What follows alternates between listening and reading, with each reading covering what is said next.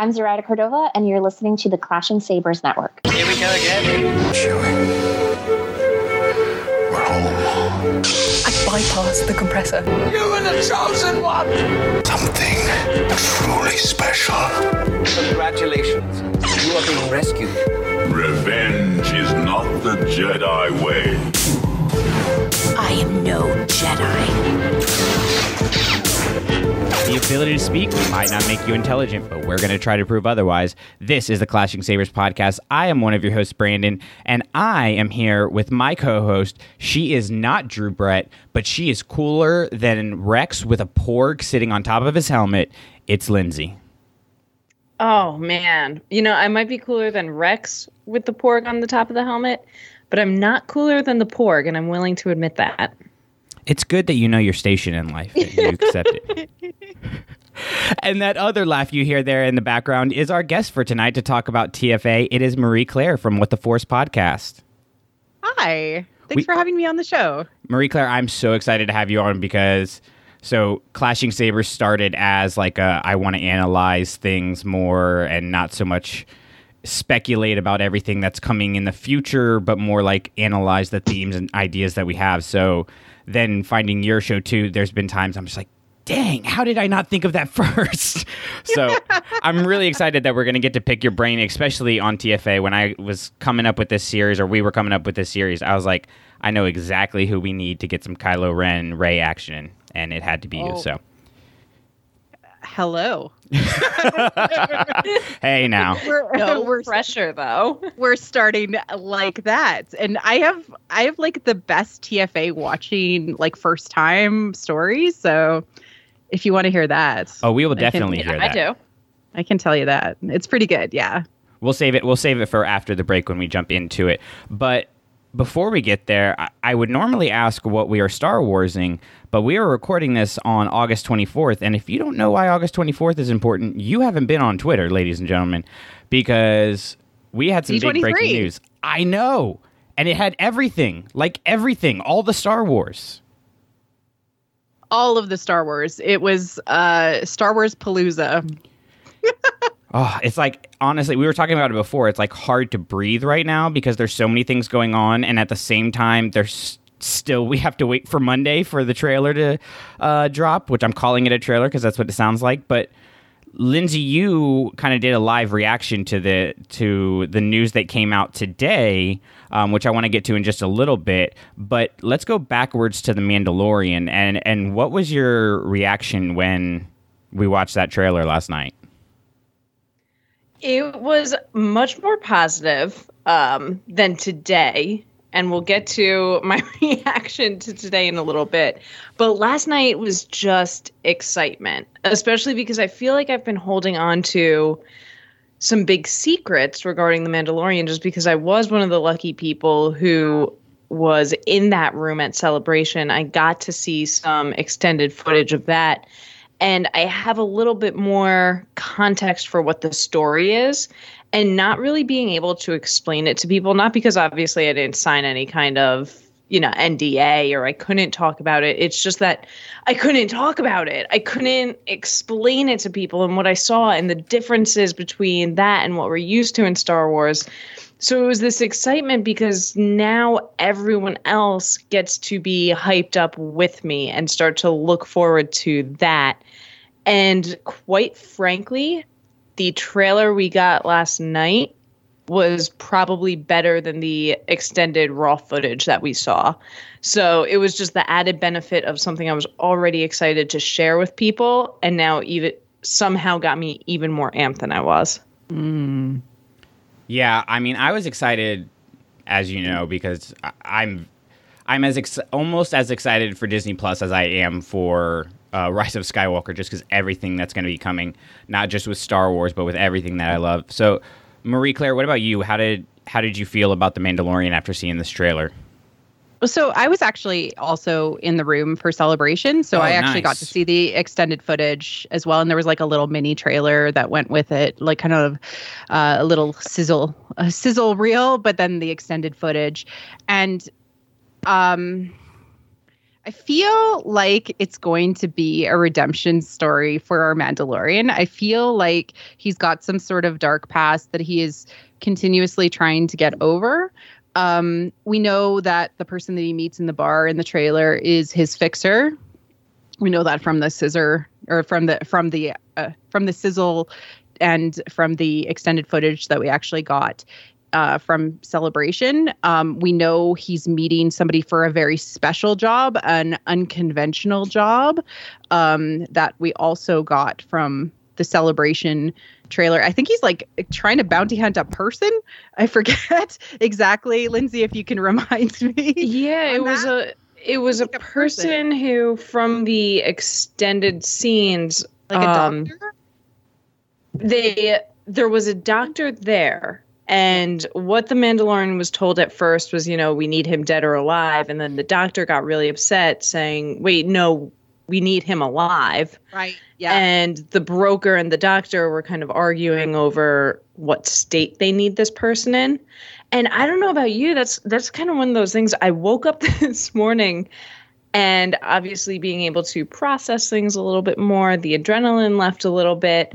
I realized we really didn't get anything in terms of storyline from the teaser. It was just all a bunch of cool shots. And I was like, no one is going to have any idea what this is about. Yeah. And like, to me, I think that we're going to get like a deep view into sort of the underworld and the remnants of the Empire, people who were like almost like what you would get post a Civil War, like people who were kind of on different sides, who still collectively believe in one way or another. Even up to Resistance, we still have people that wear Imperial garb, out there in the world, so I think that first and foremost, this is not everything is copacetic across the galaxy in the world of The Mandalorian, which is, I believe it's like 6 years after Return of the Jedi.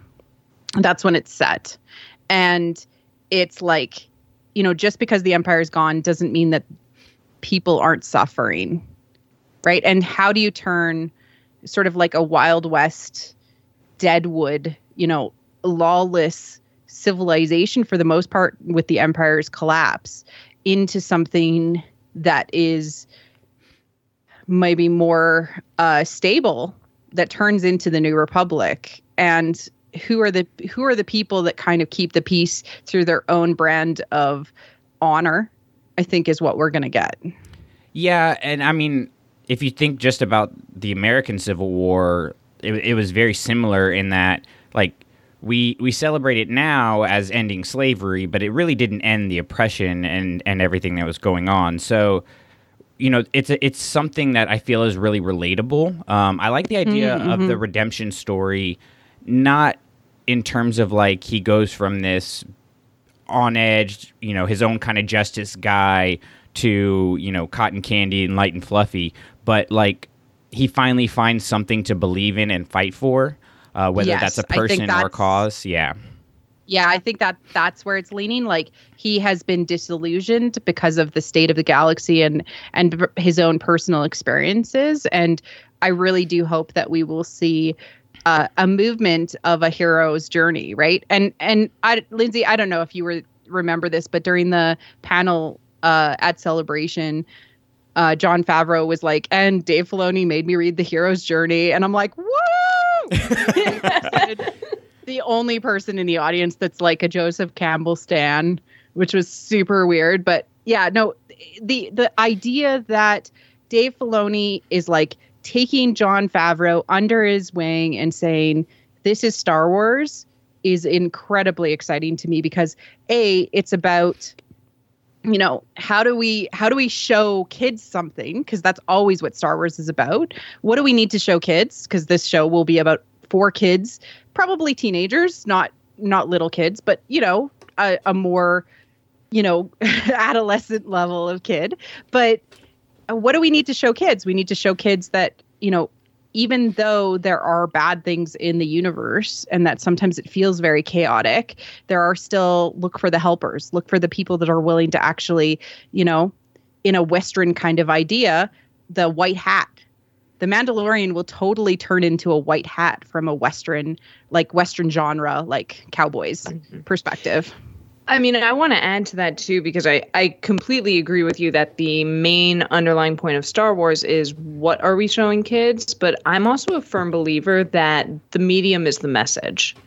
And to think, why are they telling this story in a serialized TV format instead of a 2-hour movie, or even just releasing all of the episodes at once? I think there's going to be something there with they want us to sit for a week at a time with the message and really digest and really comprehend what the Mandalorian is going through, so we can go on this journey with him instead of just binge watching for a day and then having to wait a year to see what happens next. I'm going to be cynical here and say that they're releasing it week at a time so that they can get people hooked to Disney Plus and they won't want to leave and not just subscribe for The Mandalorian and go. But that said, I completely agree with the whole idea. Disney likes money. Hey, I like money too. I don't fault them. No, but with that in mind, I do think that is going to be a great benefit to this show because there is going to be just so much going on, and it's not going to be the Star Wars that we know, but at the same time, it is. You know, Lindsay and I kind of talked about this on the last Don't Burn the Sacred Text for Crash of Fate, of like what actually makes Star Wars, and it's those certain themes that always pop up no matter if you're telling more of a sci-fi story or a love story or, you know, mythology, whatever it may be. There's these certain themes, and I think we'll definitely get those as we move to The Mandalorian. And selfishly, I would like all 8 episodes or 10 episodes at one time, but I'm sure it's probably for the best that we get it 1 week at a time, because I think this is something that's going to really get ingrained into, you know, our blood as Star Wars fans of something that we look to help us understand the overall galaxy, particularly in this time period. Well, and it's like the first one out of the gate too, right? Yeah. Of these streaming shows. So if you look at the timing of it from a meta textual perspective / meta marketing perspective, it's coming out for 10 weeks, which leads us right into February when Clone Wars comes out. So wow, how they are kind of keeping us fed with the content. How coincidental? No, it's just them being smart. Like, you know, they might take a break off at Christmas too. Like, we don't know, because they tend to do that. Like, they tend to take a break, and then they'll overlap or they'll butt up against each other, and we won't even have time to really be like, oh, there's no content on Disney Plus for Star Wars. Oh, you know, like, yeah. They're very, very smart with their marketing for the most part, right? Sometimes they make some weird choices. But, you know, they know timing really well. Like, you'll notice that Disney does not release conflicting stuff very often that butts into each other in the theaters. So they're going to do something similar from a content perspective with Disney Plus. I mean, now, though, they do have the Giant going against absolutely every single other one of their properties, because how can you bring Lizzie McGuire back and expect anyone to focus on anything else? Hey, I'm incredibly excited. I'm so excited. You listen so here. Good. I had a huge crush on Hilary Duff when I was a teenage boy, and probably watched more episodes of Lizzie McGuire than I would like to admit. So, no, safe space. It's good. In retrospect, everyone's gonna admit they watched Lizzie McGuire. My cousin texted me like 15 seconds after the announcement. She goes, "You think they're bringing Gordo back, right?" How do you not? You have to. You have to. Speaking of comebacks, don't call it a comeback, because we've been here before. Great segue. I know, right? Oh, I love LL Cool J. We are getting Obi-Wan, guys. I don't know how else to say it. We're getting Kenobi. What do you guys think? I messaged a friend who's like the largest Kenobi fan out there, and he's like, I'm literally crying. I was working all day. I didn't think we'd get anything because I was like so disillusioned, and he's like literally crying because I'm like, it's Obi-Wan Kenobi actually on stage. It's Ewan McGregor on stage telling you that he's coming back. Do you believe him now? Like, you can stop being stressed. I have a lot of thoughts no way to what I want to see, but you know, there's like, because I was like, oh, is there really a story there? But I have a thought on what I want to see, so I'm happy. There's a lot of potential there, and just thinking about what Kathleen Kennedy said, they've already got the scripts written. They should start shooting next year. We could have a situation where we get Mandalorian with episode 9 dropped in the middle there, then Clone Wars, and a quick break to catch our breath, and then Cassian and Obi-Wan. I mean, it's gonna be crazy. Cassian, Obi-Wan. We could get like the release of The Rise of Skywalker to the streaming service before that, so like they let that settle for a little while, and then like who knows, right? We're entering a weird new world of an entire arm, including like Galaxy's Edge. So there was something that Kevin Feige said about the Marvel streaming service arm of things, with especially the streaming shows, which is that they view the streaming shows as important as the movies. And to me, that means that they're going to be investing tons of money into the streaming shows themselves, which we already know based on the Mandalorian's amount of money that they are investing in them. Each show was like $10 million or something wacky.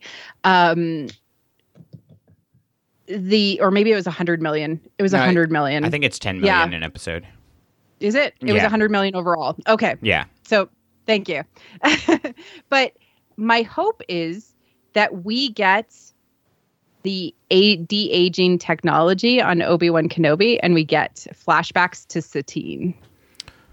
Oh, wow. Ooh. Because that would be like, I know so many Obi-Teen shippers that would just show up, like be like, yes, please. Okay, imagine this. Obi-Wan on Tatooine communing with Qui-Gon, and Qui-Gon helps him understand Anakin through flashbacks with Satine. Yes. Here for it. Subscribed, liked, all that. Yeah. I'm going to need to think about this one a little more. I'm okay. I need to sit with. I kind of want they've been doing more and more of this like 2-timed storytelling, like especially the books, a little bit with Solo. Like they've been trying to do a little bit more of that stretching the boundaries of what we know as Star Wars, which is like having 2 times of storytelling that they're talking about. I would really like to see maybe something where he's actually having to leave Tatooine for a little while and doing his own adventure, but he has flashbacks, so we kind of get the story progressing kind of from 2 different angles. I think that would be really complex and interesting. But I want them to utilize the age down technology so we can see baby Obi. Baby. I honestly want to see age up technology and get him to look a little bit more like Alec Guinness. I mean, they could do both. At some point. I don't need it like the whole series, but I just think it would be really cool to like have Ewan McGregor with Alec Guinness's face, and it would be great. It would be awesome. Well, it's 8 years. It's set 8 years after Revenge of the Sith. So about 11 years before A New Hope. Yes, and it's just like between where Solo kind of takes place, so that between the 2 time jumps of Solo. So what you're saying is Kira and Obi-Wan are Rey's parents. Entirely possible, but we already know that Maul is Rey's mom because of the double lightsaber. Oh, obviously. Yes. Yeah. I mean, Dad. I mean, Mom. Who knows? How does Zabrak work? He said Mom, and we're sticking to it. He got his lower half cut off, so we don't really know for sure. That's all I'm saying. Exactly. Yeah. You don't know. You just don't know. And you know what? We support Maul in whatever he chooses to do. You know, live your life. Live your life, Maul. Maybe kill a few less people, but other than that, speaking of double-bladed lightsabers, it's right there, guys. What? It's a vision. Is that what we're all leaning? No, I'm staying with she's in an observatory and she needs something to arm herself with. And being that it's a Sith observatory, it's one of Palpatine's observatories. They described a total change of garb. Like, so black clothing, black like hair, her hair was down. It was a total different Rey. See, Mark, though, pointed out that Luke also wears full black in Return of the Jedi. So it could be some kind of callback to that. It could be Empire Strikes Back, he wears the Vader mask in the Vision. That's true. I think I need to see it. I mean, I know we got fantastic Monday. I know they're going to release all of it, but I feel like until I see it, I see what's around her. Someone also described her, someone who's subscribing to the Palpatine possessed her or Palpatine hypnotized her, said that when she opens it up, she just stands there frozen for a good second. So I feel like there's little details like that we really need to see before we jump in and say, this is definitely what it is. Okay. So from a heroine's journey perspective, which, a lot of people subscribe to as far as Rey's journey and like how it's playing out, especially in the sequel trilogy, there is going to be a moment by which she has to confront kind of her darkness. And I think that could happen in a couple of ways. It could happen via vision where she is tempted, right? And she might turn slightly for a moment or be confused, or like in Mortis when Anakin sees his dark future, turns, right? But what I most want to see out of that is that Rey is able to pull it back and really have a lot of agency over her own experiences. Whatever. Would you say then, just to play devil's advocate? Yeah. Because I agree with you. I'm just trying to think of other objections. Would you say that we already saw that primarily with the cave scene in The Last Jedi? I would say that she certainly has already dabbled with her own darkness and touched her own shadow and kind of understood that she has darkness within her and yet is not overcome by it. In the heroine's journey, there's a moment by which she has to actually confront what is called her dark father.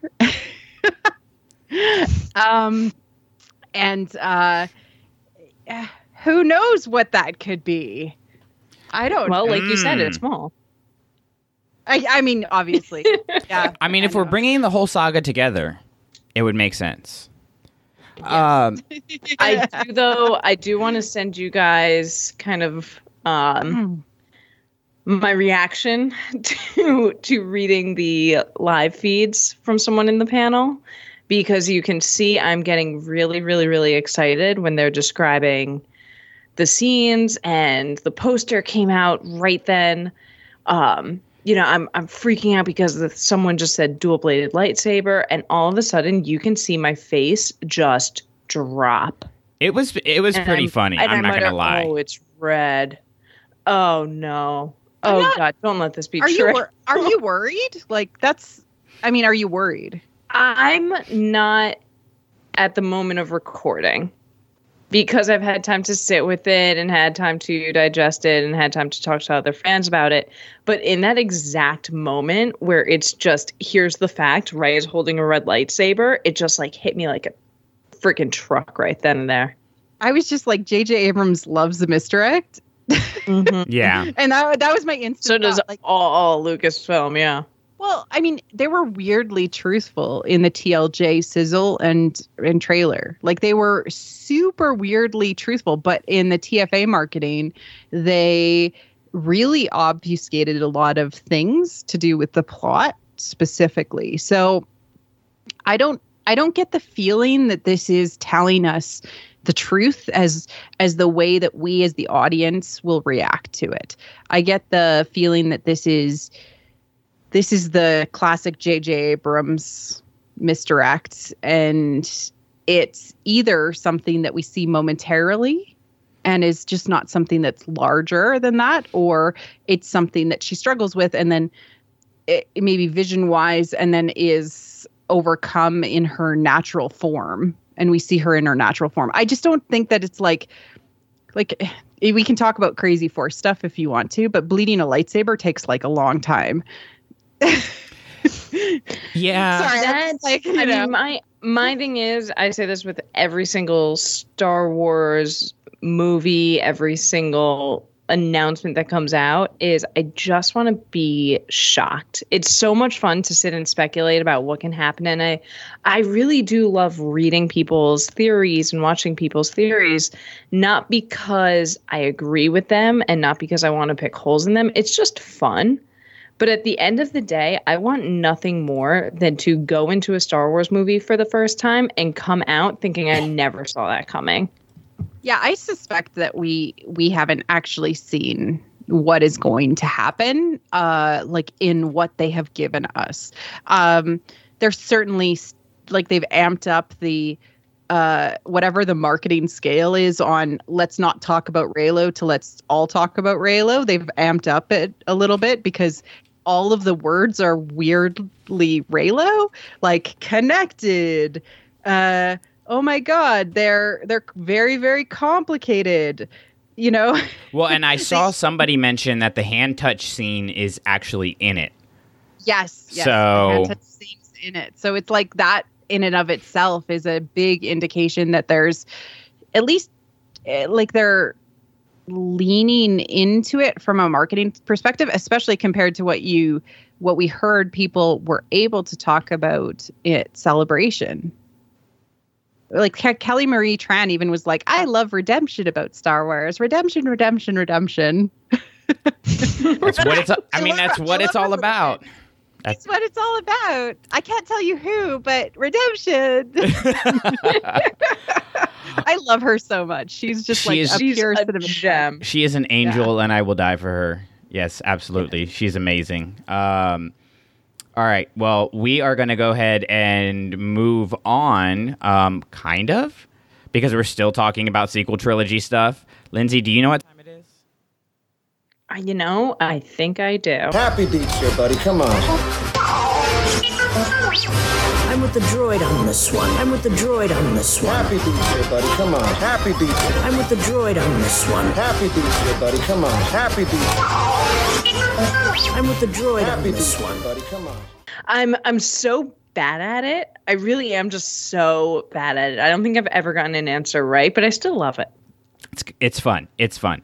All right, let's do this. So we're looking at TFA today, and I have the charts in front of me. Marie Claire and Lindsay do not have them in front of them, unless Lindsay is cheating. But I mean, if she was cheating, if I'm cheating and I'm still getting the answers wrong, we have a bigger problem. Exactly what I was about to say. So Bill put this together from Happy Beeps for us, and we're going to start off by looking at action figure production by the Saga films individually from 2014 to 2019. So this is since the Disney purchase.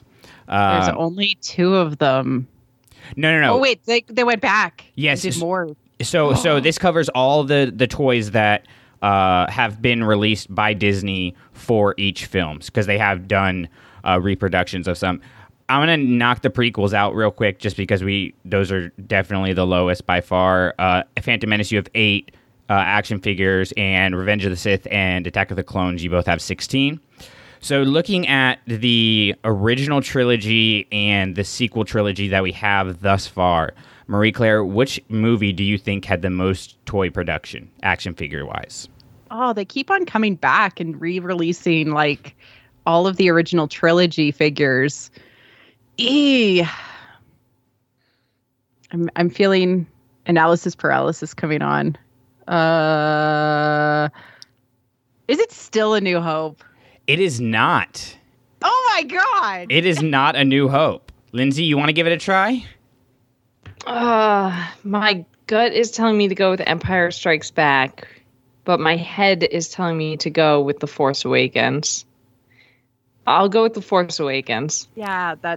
I mean, it's the one we're talking about tonight, so it's The Force Awakens. Yes, absolutely. Go ahead. Good job. Thank you. Wait, I got it right. You got it right. I know. It's because I guessed badly. Like, really badly. I'm like, is it A New Hope? Well, no. Like, to me, it's so weird because they've been releasing all these like original trilogy, especially like Lego sets and like. Yeah. Well, here's the crazy thing. So Empire has 65 and Return of the Jedi has 47. A New Hope has 103. So it's the only one to cross 100 action figures in the original trilogy. Force Awakens had 172, and Last Jedi had 119. So really, I mean, Force Awakens is far and above, which I remember just Force Awakens toys being literally everywhere. It was like Phantom Menace Part 2. But it's interesting the other numbers are close. Scuba Ren.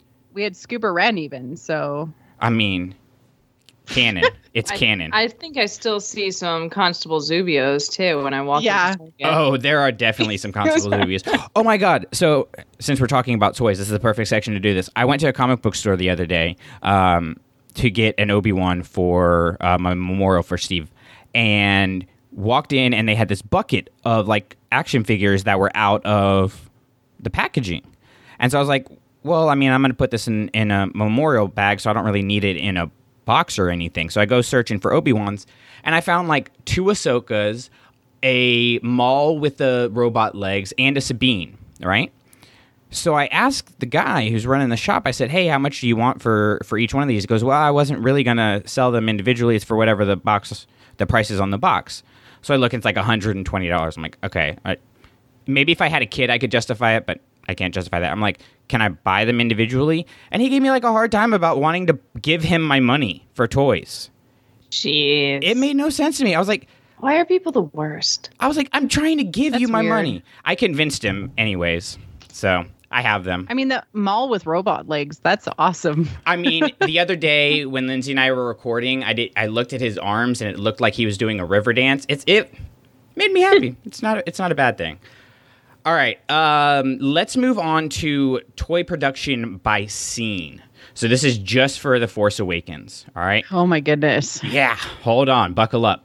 So we have the attack on Jakku, which would be like the Millennium Falcon and the race there, or the chase there. Rey the Scavenger, which would just be Rey in her original garb. Finn and Poe escaping, Nema Outpost, Escape on the Falcon, Han and Chewie, Maz Kanata's Castle, Resistance on Dakar, Attack on Starkiller, Duel in the Snow, and Journey to Skywalker. So we have a lot of stuff going on, all right? So to make it a little bit easier, since you guys don't have this all in front of you, I'm going to give you the top 3, and you have to choose which is the top, all right? The top 3. We're going to prove I'm so bad at this. Attack on Jakku, Nema Outpost, and Attack on Starkiller Base. Lindsay, since you are our reigning champion at the moment, I'm going to let you go first. Well, first of all, I was really hoping I wouldn't have to answer this. And you could just let today be the day I was right and leave it at that. But that's why I did happy I didn't. I'm so happy I didn't cut you off from giving us the 3 because I was going to go with Scavenger Rey. I was like, it's obviously that. But apparently that didn't even make the top. No, it's not even in the top half. Oh, geez. I'll go with Nema Outpost. All right, she's got Nema Outpost. Marie Claire, what do you have? Attack on the Village, because Kylo / the command shuttle is hot. You would be 100% correct. 101 things for the Attack on Jakku. Nema Outpost was 53 toys. Attack on Starkiller was 86. Rey Scavenger was only 9. Weird. Yeah. I guess because it's just her, right? Yeah, it's just her and maybe her with BB-8. Because I don't think they released like her... like with her house? Her house, yeah.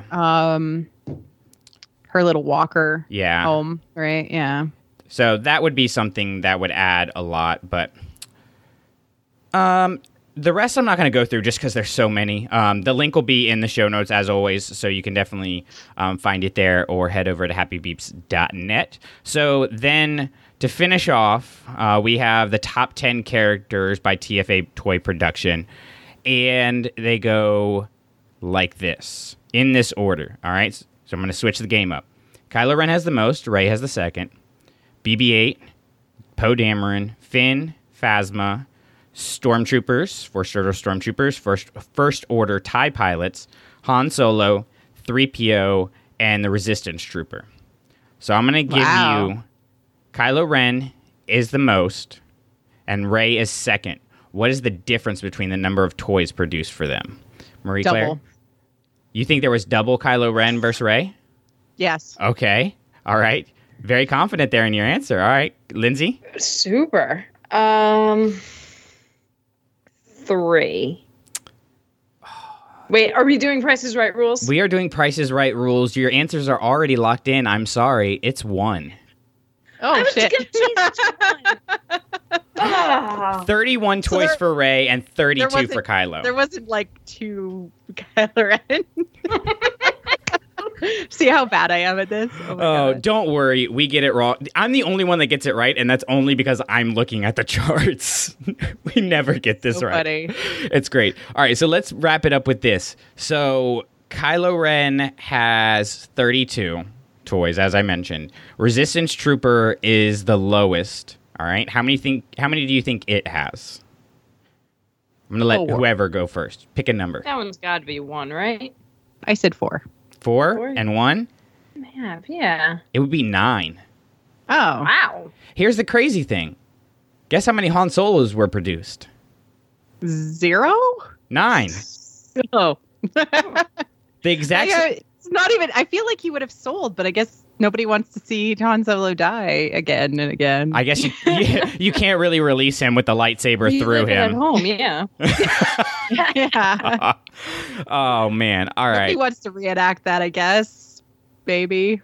Could you imagine if they released a toy where the lightsaber just comes out of the back? Like the old Luke Skywalker? Where it just comes out of his hand? Oh, God. This is getting morbid very quickly.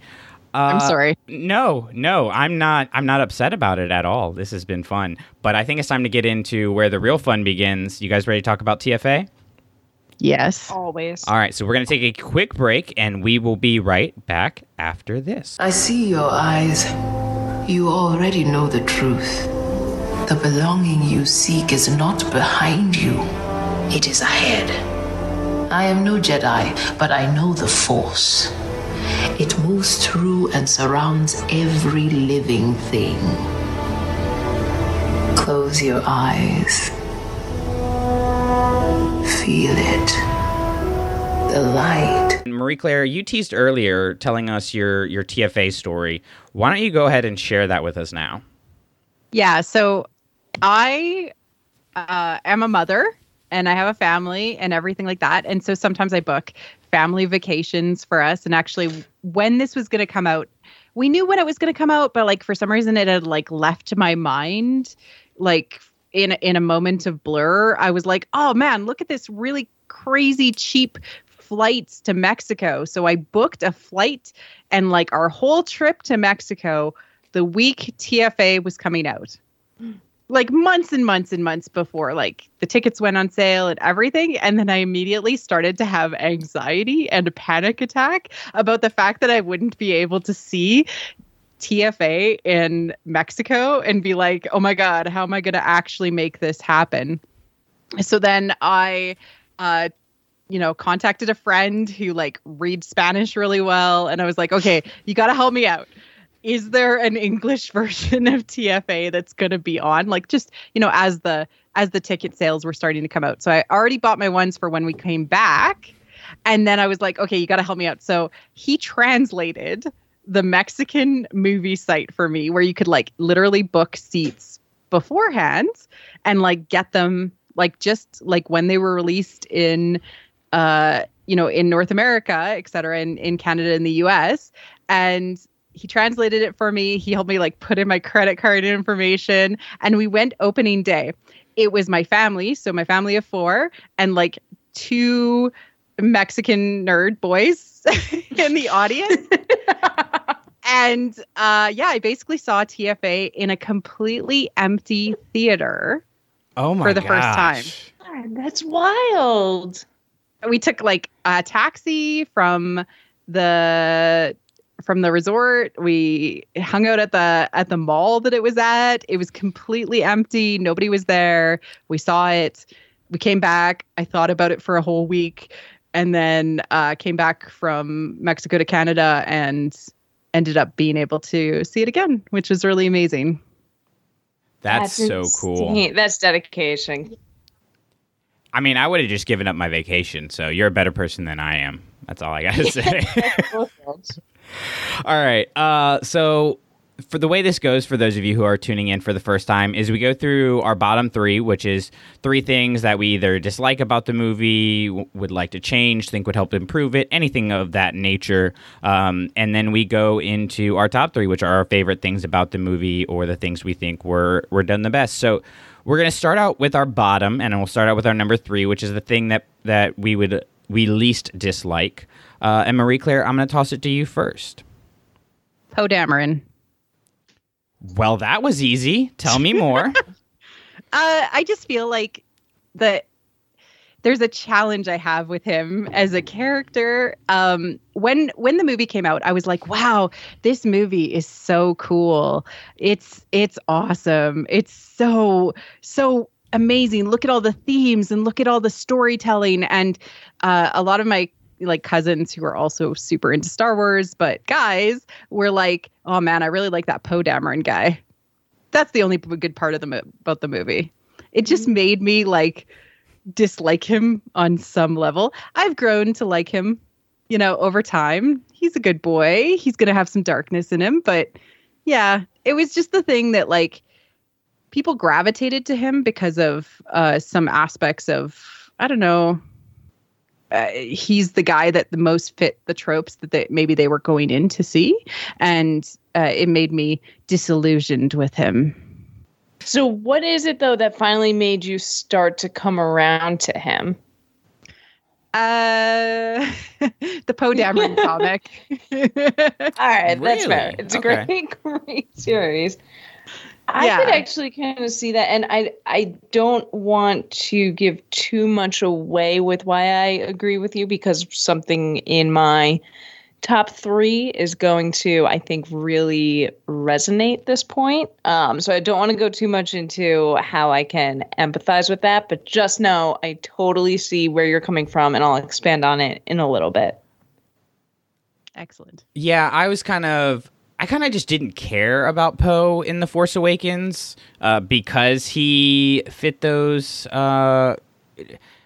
He just kind of was there. He didn't really have an arc or anything in The Force Awakens because originally he was supposed to die in that first scene. And, Oscar Isaac, of course, was like, I'm dying in all my movies. Can I not die? And J.J. Abrams changed it, but it was very clear he didn't know what really to do with Poe. So I'm excited to see now that Poe is in JJ's hands again, and he's had some time to figure out what to do with his character, especially after TLJ, and see where they go forward with him, because I like him a lot more. I dislike him for most of that movie, but dislike him in the way you're supposed to dislike him, and then I like him at the end.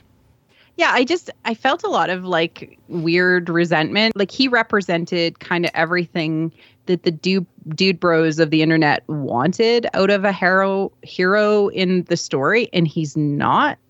And so they would gravitate toward him. I don't know. I think that's part of the reason that there was the reaction to Holdo and Poe's storyline in TLJ. I don't think that was all of it. I think some people have some actual legitimate grievances, but I do think there's a large portion of those people who are negative towards Last Jedi who feel that Poe was kind of knocked down or wrong, and they didn't want to see that happen, even though I think it needed to.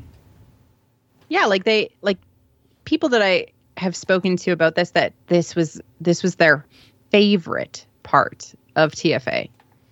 Him being a pilot, being the hero in their minds. And it's almost like Blinder, that they can only see those things. And again, this is the thing that I like, or I dislike the least. It's very just surface. And too, those are probably the same people complaining that this is too much like the original trilogy and it's not different enough. And then they're like, yeah, my favorite thing is Poe. Yeah, exactly. And I still like him as a character. I feel like he has grown on me, especially with kind of a different lens and time to process and stuff like that, and separate my opinion from others. What is my own opinion on the subject? But it is something that really struck me, is that you get kind of people out there that really gravitate as their only female character that they love is Ahsoka, and their favorite guy character is Poe Dameron. It's weird. It's weird. I'm excited to see him in the Resistance Reborn book. I think that'll be a good avenue to kind of see his growth towards where he goes in Episode 9. All right, Lindsay, to you, what is your bottom number 3? All right. My bottom number 3. I just want to preface this with saying that Brandon, I hate you. I don't blame you. I mostly do myself. Yeah, all right, good. Yeah. Good, as long as you know. But having to find 3 things that I don't like about this movie was almost impossible. Yeah, it was hard. And for the past like week and a half, I felt like a 7th grader doing my homework. Because Brandon, I just wanted to call you up and be like, hey, dude, what'd you put for number 2? just real quick. What's the answer? So my number 3, it's not something that can be changed. I understand why these choices were made. I understand why these characters came here, but still it was absolutely heartbreaking and is still absolutely heartbreaking years later to see that Han and Leia did not have a happily ever after. That's fair. Yeah, I grew up, they were always like my favorite couple growing up. And I just always assumed, of course, they were endgame. And then to go into the theater and be like, oh my God, they couldn't make it work. Love isn't real. But see, that's where it gets weird, right? Because in Legends, they have a kid that falls to the dark side and they still stick together, right? And in canon, they have a kid that falls to the dark side and obviously tears them apart. But I feel like for those 2 headstrong characters, I feel like that's a more natural arc. Feels more real? Yeah. It does. And Bloodline, I would say, really helped me comprehend that. Because it helps you understand, okay, they made things work on their term. They really were blindsided by this. You can understand they're hurt by all of this. But it still doesn't hurt me any less. That's fair. Totally fair. It's like, I just want you guys to be happy, please. And it's one of those things where it's supposed to hurt you, right? Because that's part of the tragedy of Kylo Ren, right? It's like Mace Windu. Like, yes, I hate Mace Windu, but you're supposed to hate Mace Windu. That's the point. So his character is executed effectively, right? And I think this can that be my bottom 3 of like TFA? Because I hate Mace Windu too so much that he can sneak into TFA. He sneaks into all the books. Oh my God! Always the bottom. No, just kidding. Yeah. So no, I get that. It's not really something you can analyze. It just kind of sucks, It's like, I just got to accept it and move on. Yeah. But if I had to be petty and pick 3 things, that would be what I changed. Everything else can stay the same. It's just they'd still be happy together. All right, so mine is a big one that completely destroyed canon, and it tore it apart. No, I'm kidding. This one is like so minor, but it's one of my pet peeves, and it's a minor oversight that happened with the story group.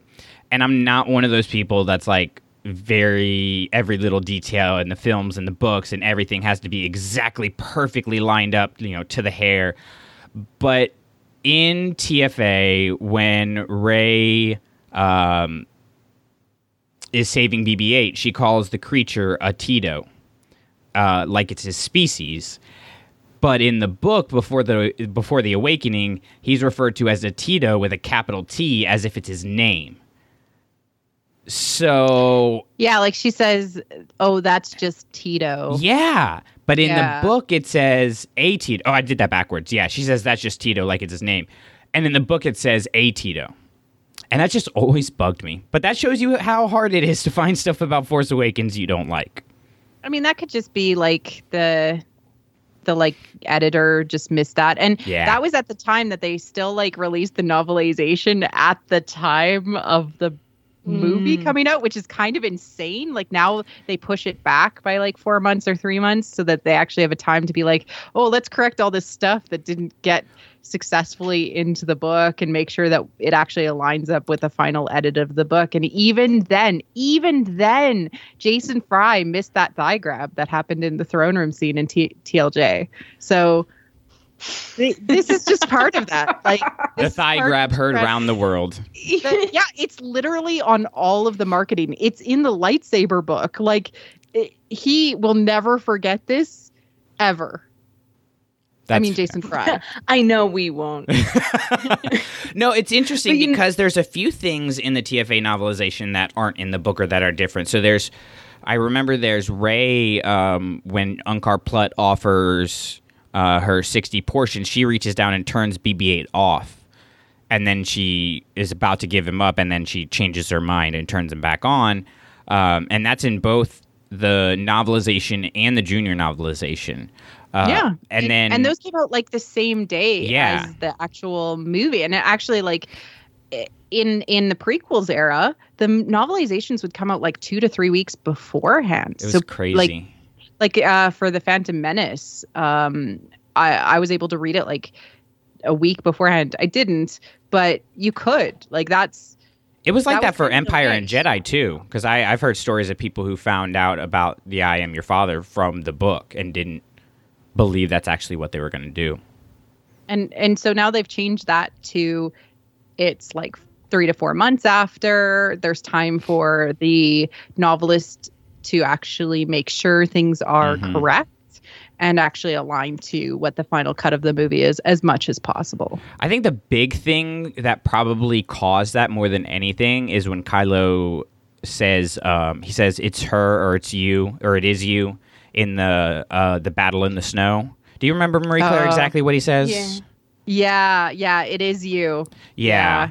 And that plays with all of the what girl like continuous conversation that is highlighted in TFA, not only the novelization but also in the movie itself. Like everybody says, like, who is this girl? Ooh, girl.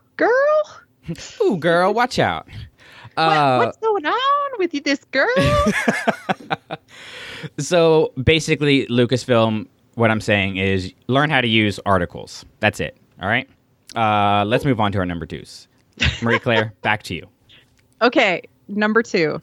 I feel like this is again a nitpick, and I'm going to go into it a little bit, but Lucasfilm is incredibly obsessed with tentacles in Star Wars. Oh my God, you're my hero. And there was just not enough tentacles in the Rathtar scene. No, that is the wrong answer. You were so. I was so high. I was so high. Especially with the mace. Windu, you're coming in so hot. You start building this up, and then you just shot him down. I love it. I mean, like, tentacles are like a thing.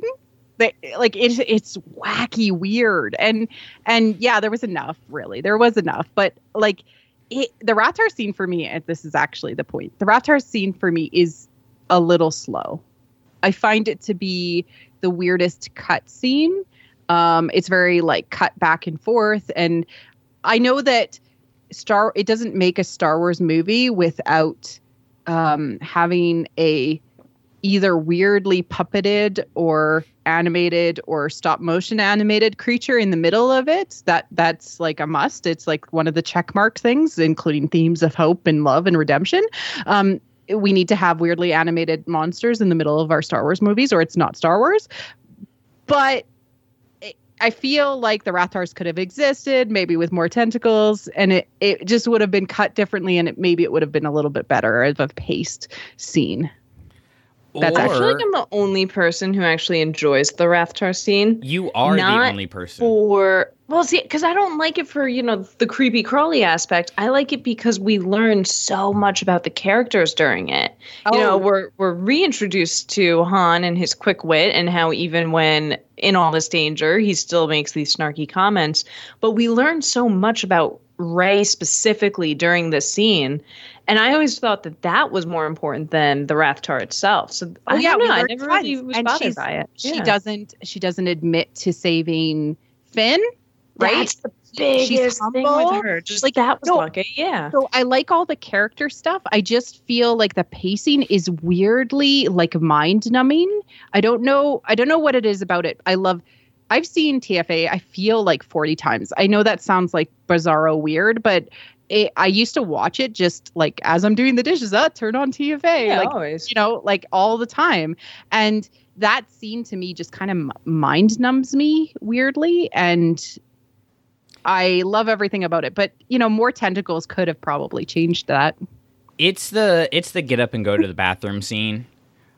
Every movie needs one. Every movie needs one. I think part of it, Marie Claire, it is what you said with the cuts are weird. And this is my number 2, a shock to nobody that I don't like the monster scene. But there's Rey's turn to camera where she says wrong fuses. And it's just so like horror movie. I hate it. It's the only thing Daisy Ridley does that I don't absolutely adore in this movie. And I feel like there's not anything in here we really learn that we don't either learn before or learn quickly after about any of these characters. And so maybe if it was a little bit shorter, maybe if the Rathtars were a little less just Rathtar, maybe if it was something more along the lines of like a Predator, like a Nexu or something that is more relatable to our lives, but it just felt very cheesy 80s horror movie, which I think is part of the point because that's kind of JJ's thing is monsters and everything, with Super 8. But also Star Wars, like to have that monster in the middle of Star Wars is very Star Wars. Yeah, but I feel like when you talk about like the Wampa and the Rancor, there's more story purpose to them. The Sarlacc. There's but see, I hate the or I shouldn't say I hate tentacles. I hate the added tentacles. Yes, I do. But it's their thing. They literally came out with a comic like last month that has a giant tentacle monster on it. I know. I don't know. It is something about the storytelling, and I feel like George Lucas at some point is just like, what does it need? It's lacking something. More tentacles. Like he's eating his Snickers bar and it like the caramel just starts to drip down and he's like, I have it. Like more tentacles. Like there's literally tentacles like in every Star Wars movie. I don't know what it was about George. I can just picture Doug Chan being there like, George, really? 3 more tentacles? That's a little overkill. Like, could we do one less? And now we have Claude, which is just a giant tentacle. That's true. That is true. He is one giant tentacle. And maybe he is the tentacle that brings balance to the Force. We don't know. I assume so. Obviously. All right, Lindsay, let's go to you and your number 2. All right. So apparently I'm the only one with a different number 2. But Marie Claire, mine actually goes back towards your number 3. My number 2 is, it might be cheating, but it's nothing specific about The Force Awakens. It's just the fans, and I feel like it's been this way for the past 2 Star Wars movies that have even come out, especially The Last Jedi and Solo. I just get so pissed off when I love these movies so much, and I love everything that comes out with them, not because I'm naive, not because I just see Star Wars and I say I love it without thinking about it critically, but other people do the exact opposite, where they just at this point see Star Wars and they see the Disney logo attached to it and they just tear it down with absolutely no understanding. They don't care about the point of the story. They don't care who the story is aimed for. And just seeing the way the fans react to these movies and then each other, it's just so aggravating. It really kills your mood. It's I interesting. feel like those. Sorry. Go ahead. Well, I was just gonna say it's interesting because, save for Star Wars and maybe Revenge of the Sith, I feel like every Star Wars movie that comes out gets a bad reaction, right? Like people didn't like Empire when it first came out. People didn't like Jedi when it first came out. People didn't like Phantom Menace. People didn't like Attack of the Clones. But for the most part, people have come around on those films. The interesting thing here is the whole social media thing, right? And the keyboard assassins and everything. So it is weird because I feel like these effects are going to be more lasting than maybe it was for like the prequels, where now we get a prequel hate article and everybody just rolls their eyes and is like, this guy's still on Reddit. But I really hope it's the same for these movies because they are really great. I think that you're dealing with a lot of kind of subconscious stuff happening in the fandom, and communities themselves have almost like a collective subconscious, right? And these movies are both TFA and TLJ. And yes, to the point, we do have people that experience hate because there's a lot of things going on with Star Wars. It's a mythopoeia, which means that it is a mythic storytelling that we subscribe to as viewers and lovers and fans, that is almost as powerful to some people as religion. And when they have invested so much of their selves and their self-identity into something that is as important to them as Star Wars is, then if something comes out that doesn't necessarily align to their own, say, view of what Star Wars should be, their ownership of it, they almost experience like a schism from the core church. It's almost like we have like a reformation happening with fandom. Like people are like, well, that's not my Star Wars, because yeah, to them, their Star Wars is what they've built up in their head. And it's like all the way along, George has said that Star Wars is about compassion and it's about love and it's about found family and about redemption and about, that it's, fairy tale. These things have been said from the beginning. Totally miss that mark. So maybe it's not the fans I don't like. Maybe it's just people in general. Yeah, well, you know what? And you're going to see that happen in any fandom. But what is unique about Star Wars is that it is plugging into us subconsciously through the use of Joseph Campbell, which ties into, Jungian archetypes.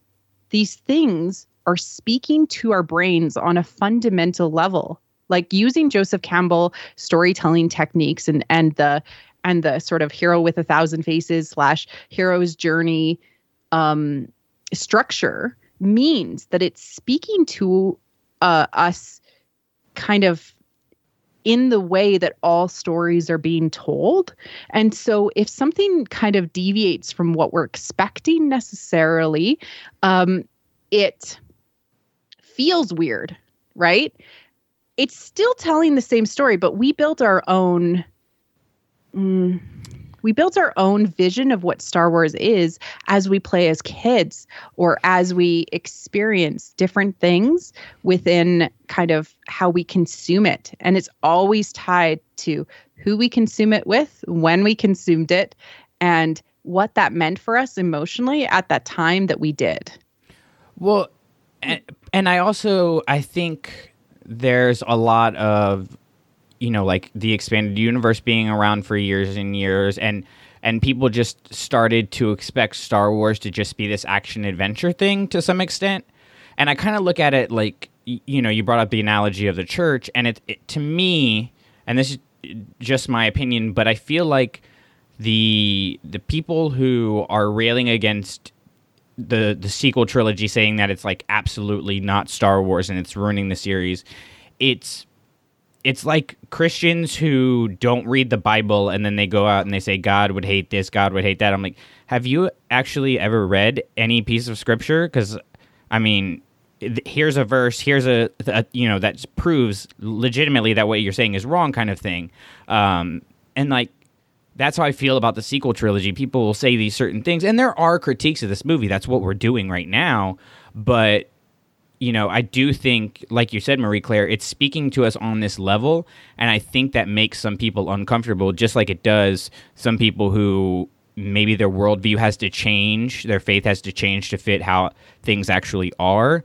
I think that's kind of a same situation that's happening here, is they have built up what this quote-unquote religion is in their mind, and when it's not that, then it doesn't. It's an identity crisis, right? Then they project the worst part of themselves out there into the universe. Oh, I see you pulling in that others. Shadows episode.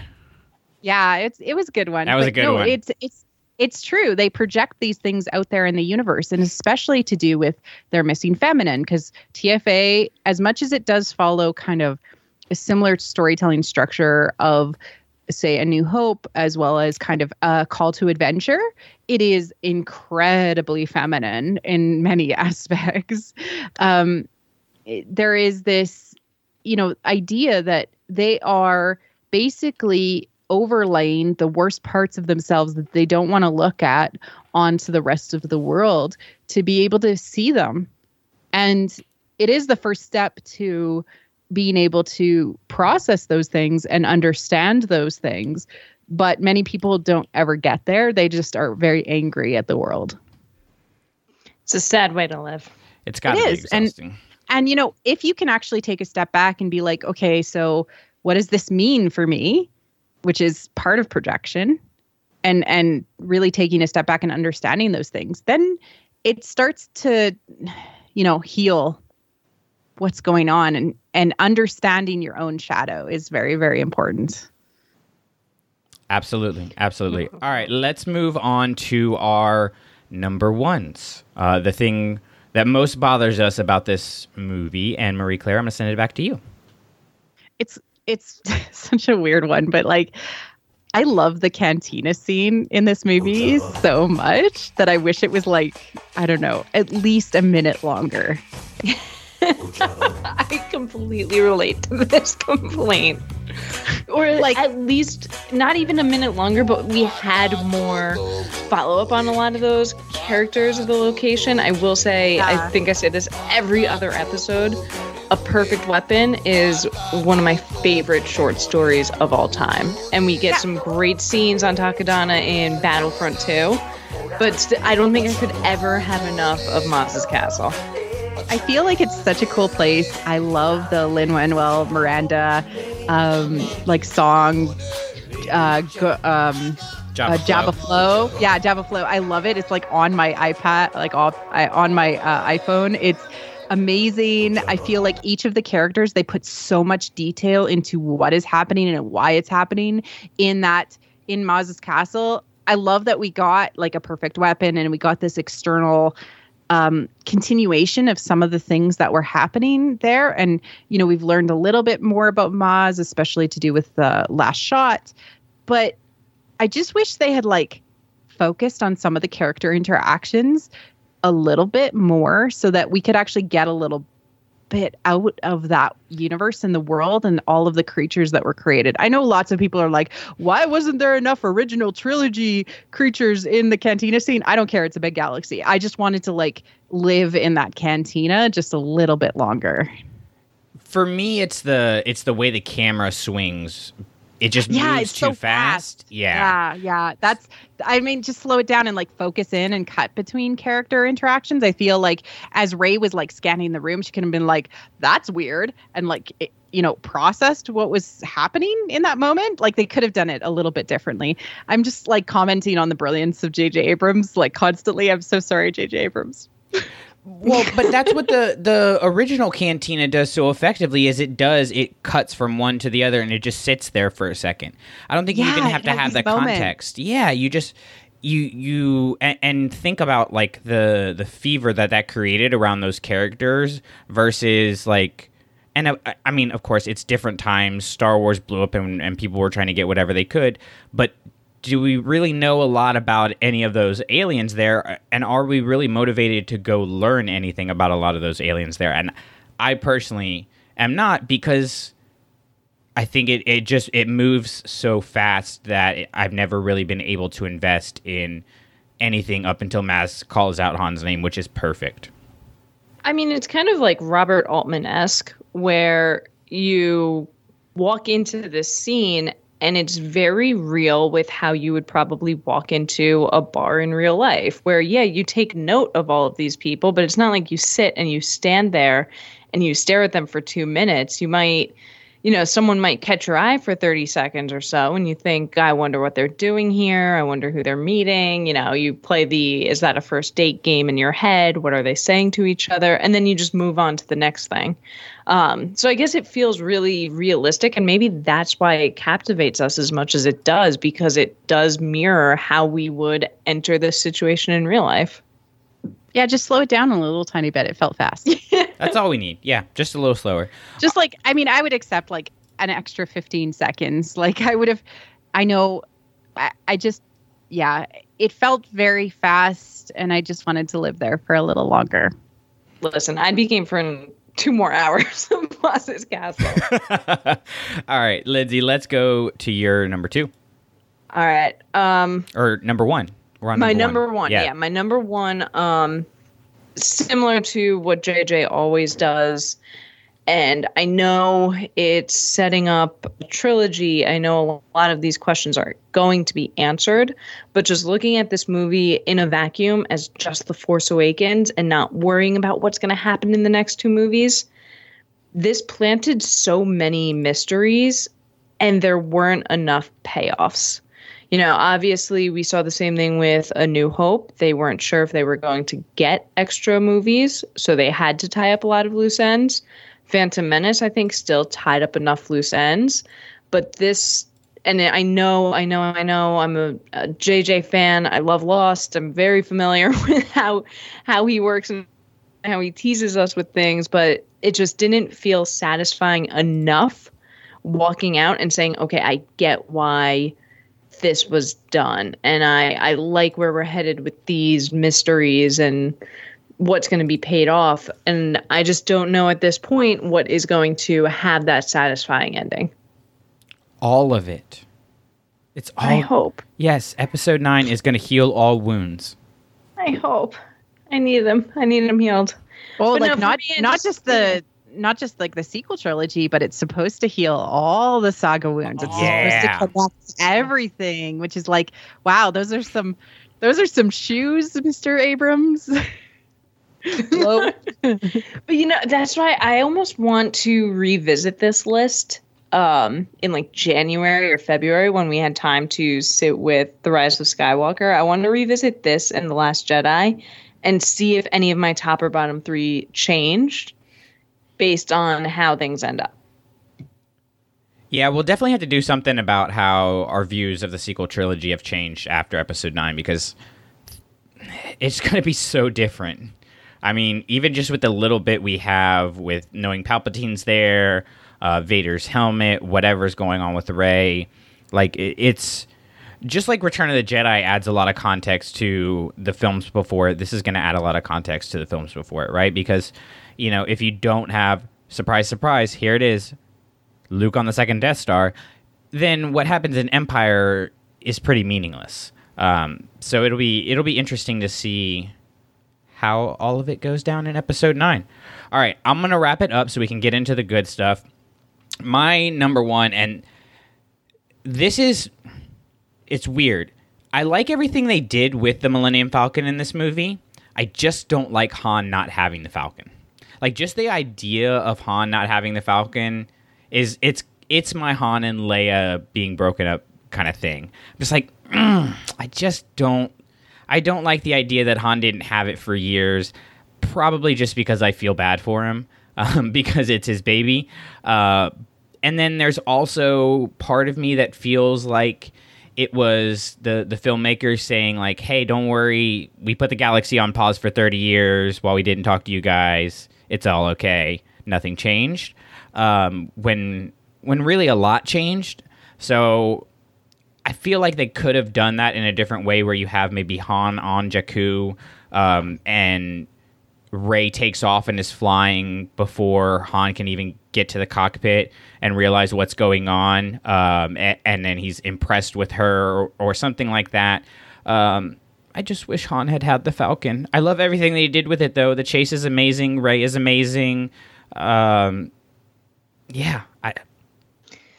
I mean, the Falcon kind of represents his lost family, though, symbolically. So that's a good point. I mean, he had lost the Falcon just like Ben. It was all just, kind kind of setting us up for how much he had been disconnected from who he formerly was because of the loss of his son.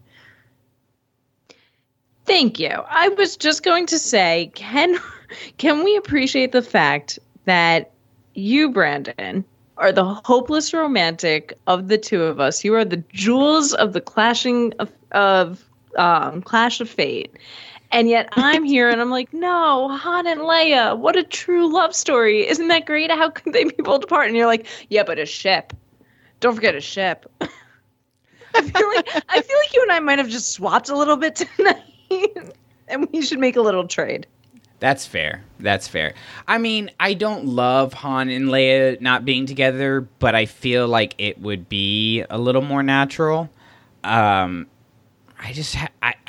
Maybe if there was a story that made me believe that Han lost the Falcon, it just doesn't feel natural. But Marie Claire, I like what you said about it being that metaphorical loss, and I get in that context, yeah. And I think, you know, to get the characters where they need to go, like everything that happens in the movie is great. It just sucks. It just everywhere Han and Leia are at the beginning of this movie just sucks. Well, the thing about Han is that he always is losing. Like always. But he always finds a way out of it. And he didn't find a way out of this one. The only time he wins is with Leia. Here's, I think, our next little topic we need to dive into, Brandon. Who is the better embodiment of having hope in the galaxy? Is it really Leia, or maybe it is Han? Because she's right. He is always losing, but he never once sits there and he's like, oh no, this is it. He probably is the most hopeful out of any of the heroes that we have. Yeah, as much as he wants to deny that about himself. Yeah. Right? He's this curmudgeonly guy, but, you know, as soon as Rey's like, oh, it's about Luke, he's like, oh, we're going to Maz's. We're going to get you on that ship. We're going to get you home. Got you covered. Yeah. Well, it's like, got away. It's like Leia is the beacon of light, and Han is like the ray. Not Rey the character, but like the ray of light. You know, he's kind of what actually, of course, Leia does go out there and do the action, but especially in this film, you know, he's the one that's kind of in it, whereas Leia is kind of leading things. So he's kind of that arm of hope, if you will, the hand of hope, the hand of hope. Oh, yeah. So, yeah, no, that's a good point. I love Han Solo. I do really like what they did with him in this film, and I like what they did with Leia in this film. I like this. Guys, can we just go to the top three now? Let's go to the top Oh, three. my God. All right. Thank God. Marie Claire. My favorite part. I keep on writing down stuff, so this is going to be hard. I'm like, oh, yeah, I really like this, too. Oh, no. Oh, I had like 14 on my list. I had to figure out how to consolidate some together. So this is part of the challenge of this journey. Oh, gosh. I mean, I did not write down Poe before I said that. I was just like, yeah, that's what I disliked the most. It was just in your soul. It was so visceral, though. Like, Poe Dameron. Oh, yeah. Okay, I think that what happened with the Force is so interesting in this movie. So we got a lot of interesting things that advanced kind of the, I don't know, concept of the Force. We got the frozen blaster bolt. We got the kind of Force connect / in each other's minds. Kylo could like invade people's spaces in their minds and find out information. We got the really amazing Force back that happened in the bottom of Maz's castle in the basement. When she touched the lightsaber, we got the concept of this legacy lightsaber talking to people and like calling to people. The Force sound effect. Force sound effects, like how they did things and like the senses of stuff. Kylo just being like, you know, almost like a rabid dog, like prowling in the Force was really cool. Whenever he used the Force, there's like the purring kitten or whatever that they used in the sound design. So him, and also in his mask, he also got a little bit of that stuff in there. We got the kind of concept of that there's this other order of the Knights of Ren, even though we still don't know what they are, that are out there in the galaxy doing stuff. And like Snoke is another Force user who's like has this apprentice, Kylo Ren. There was so much expansion from what we knew from the Jedi and from the original trilogy and from the Sith that it felt so much like it was expanding the universe rather than shrinking it. And I'm always for that, especially with weird Force stuff. So anytime, I mean, TLJ takes the cake with weird Force stuff happening from a movie perspective, but it reaffirmed a lot of things that I knew about the Force. It reaffirmed a lot of things that I knew about the Force back then. It doesn't take training necessarily to master the Force. There's this weird connection between the two of them, and it just kind of grew the universe for me from a Force perspective. 100%. I mean, the other really cool thing about all the Force abilities is it's not like, and I don't want to bash The Phantom Menace. Anyone who knows me knows I actually really love that movie. But it still bothers me that in The Phantom Menace, they had that really quick ability where they could run really, really super duper fast because of the Force. And then it's never touched on again. And it doesn't do anything for the story. Whereas all the new Force abilities here, it's consistent, it's brought up again, and it drives the plot forward. And it all like feels in universe and yeah, it's not like forced, for lack of a better word. Yeah.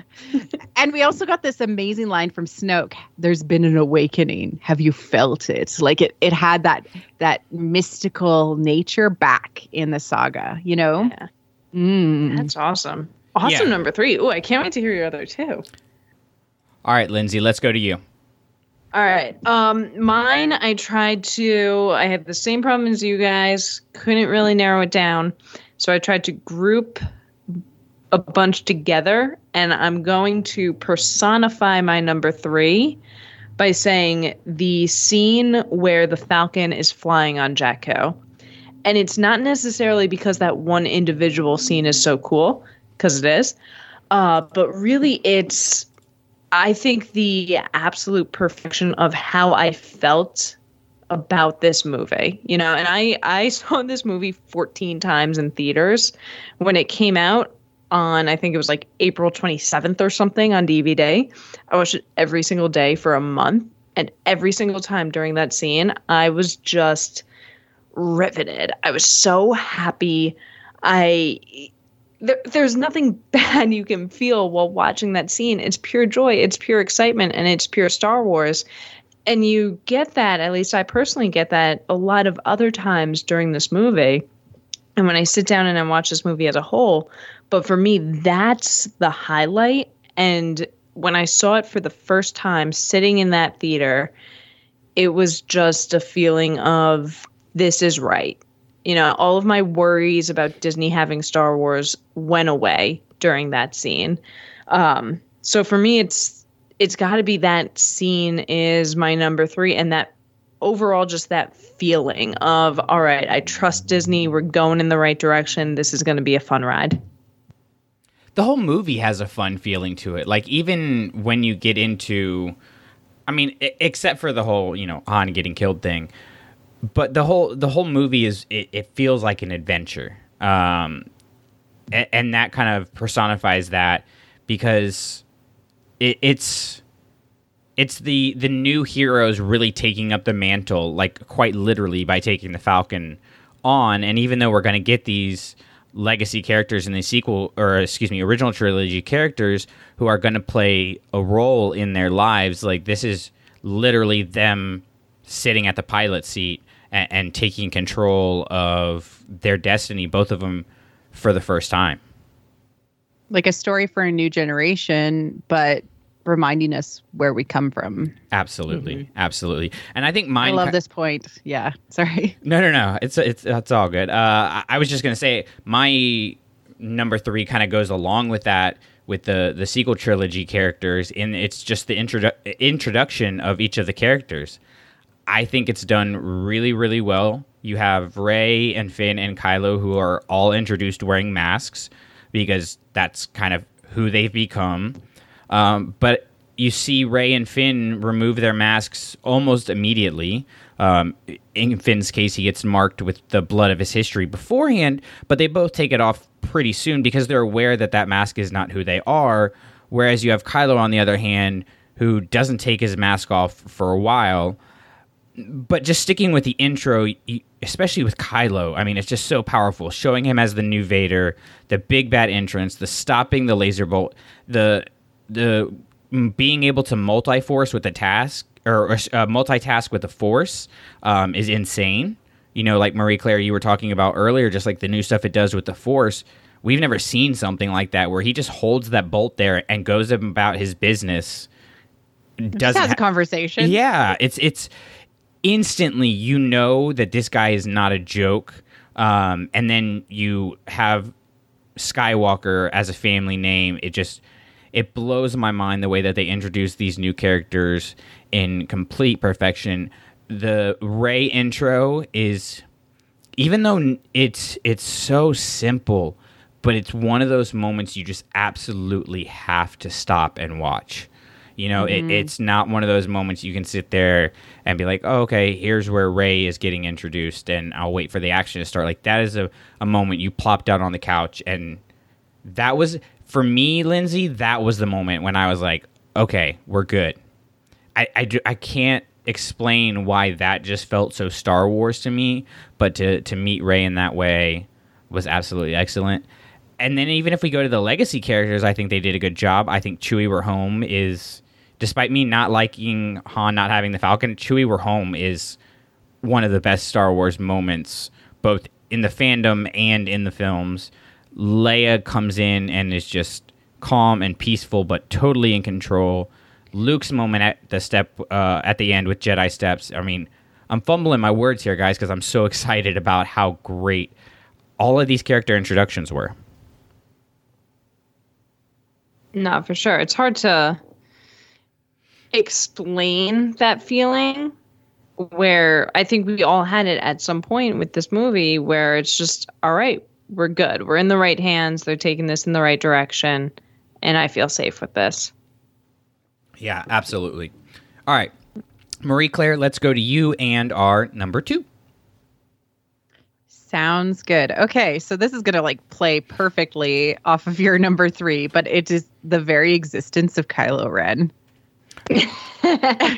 Okay, if this is your number 2, I'm interested to see what your number 1 is for sure, but go ahead. But, okay, so from his introduction, which is by far the best villain introduction we have ever had in the saga, I would say that Darth Maul's was super weak because it's him just skulking in the shadows. We get this bat ship that lands with his theme fully blaring, which is oh yeah, this is a bad guy. Whoa, gives me shivers. And he walks down the plank, stops a blaster bolt, and then has a semi-sarcastic conversation with an old man, and then decides to kill him, and then has a sarcastic conversation with the person that we are, I guess, supposed to think is the hero, who then gets captured. It's what? He has this you're instantly oh my god, this guy's the villain. But they turn around on us and make him sympathetic throughout the course of the movie. And even worse, he is the child of our 2 former heroes that we love. And even on top of that, he could be brainwashed based on the conversation that Han has with him. And he seems to be weirdly interested in this girl that he comes across. He is an enigma from the get-go. They block him with a mask so that we can't see him. JJ actually added the mask back in certain scenes that he didn't have the mask on, just to keep him kind of covered and more inhuman longer. And then when he pulls the mask off in front of Rey, totally stripped of all of his, monstrous attire, he looks like a Disney prince, which confuses us even more from his, affectation that he is putting out there. And then when he fights with our heroine, who's supposed to like kick his butt and be like, "You're the monster," he's like, "No, wait. You got me wrong. Can I teach you?" Like, what the hell is going on? I just want a friend. Hey, I'm kind of lonely here. One is the loneliest number that you'll ever do. Two can be as bad as one. It's the loneliest number since the number one. I've been kind of abused all my life from this guy. Can I teach you the ways of the Force? Actually? Wow. That's some complex and interesting storytelling from a character perspective. And then the fact that we get Adam Driver playing this character and everybody projects whatever garbage they have in their mind onto him because he is an amazing actor. And so they think that he is their ex-boyfriend. They think that he is, who they don't want to be, who they do want to be. Everybody projects something on this black amorphous, almost ink blot of a character in TFA. Wow. I love how you describe Adam Driver specifically, because that is so 100% accurate. I think no matter how you feel about Kylo Ren, and look, I like Kylo Ren. I'm not a big Reylo person, but I really love Kylo Ren for all the reasons you just described. But I would say that, yeah, I think you can learn a lot about a person by showing them any Adam Driver movie or any TV show he's in and saying, what do you think of this character? And you're going to learn everything about that person's inner psyche. That is such a great point. People just like to project whatever is going on onto him. No, he's incredible. And I really can't picture this trilogy working as well if you were to change out really any of these actors, but specifically him. Mm-hmm. Well, and there's something about his power too, and his like micro expressions when his mask is off, and his ability to just loom, and his mask work, especially from like Juilliard and stuff like that, they've talked about, and he's able to like just hold the audience in a fascination. I mean, yeah, you took the words right out of my mouth. I was about to mention the mask acting as well, and you said it's so much better than I could. It connects with us.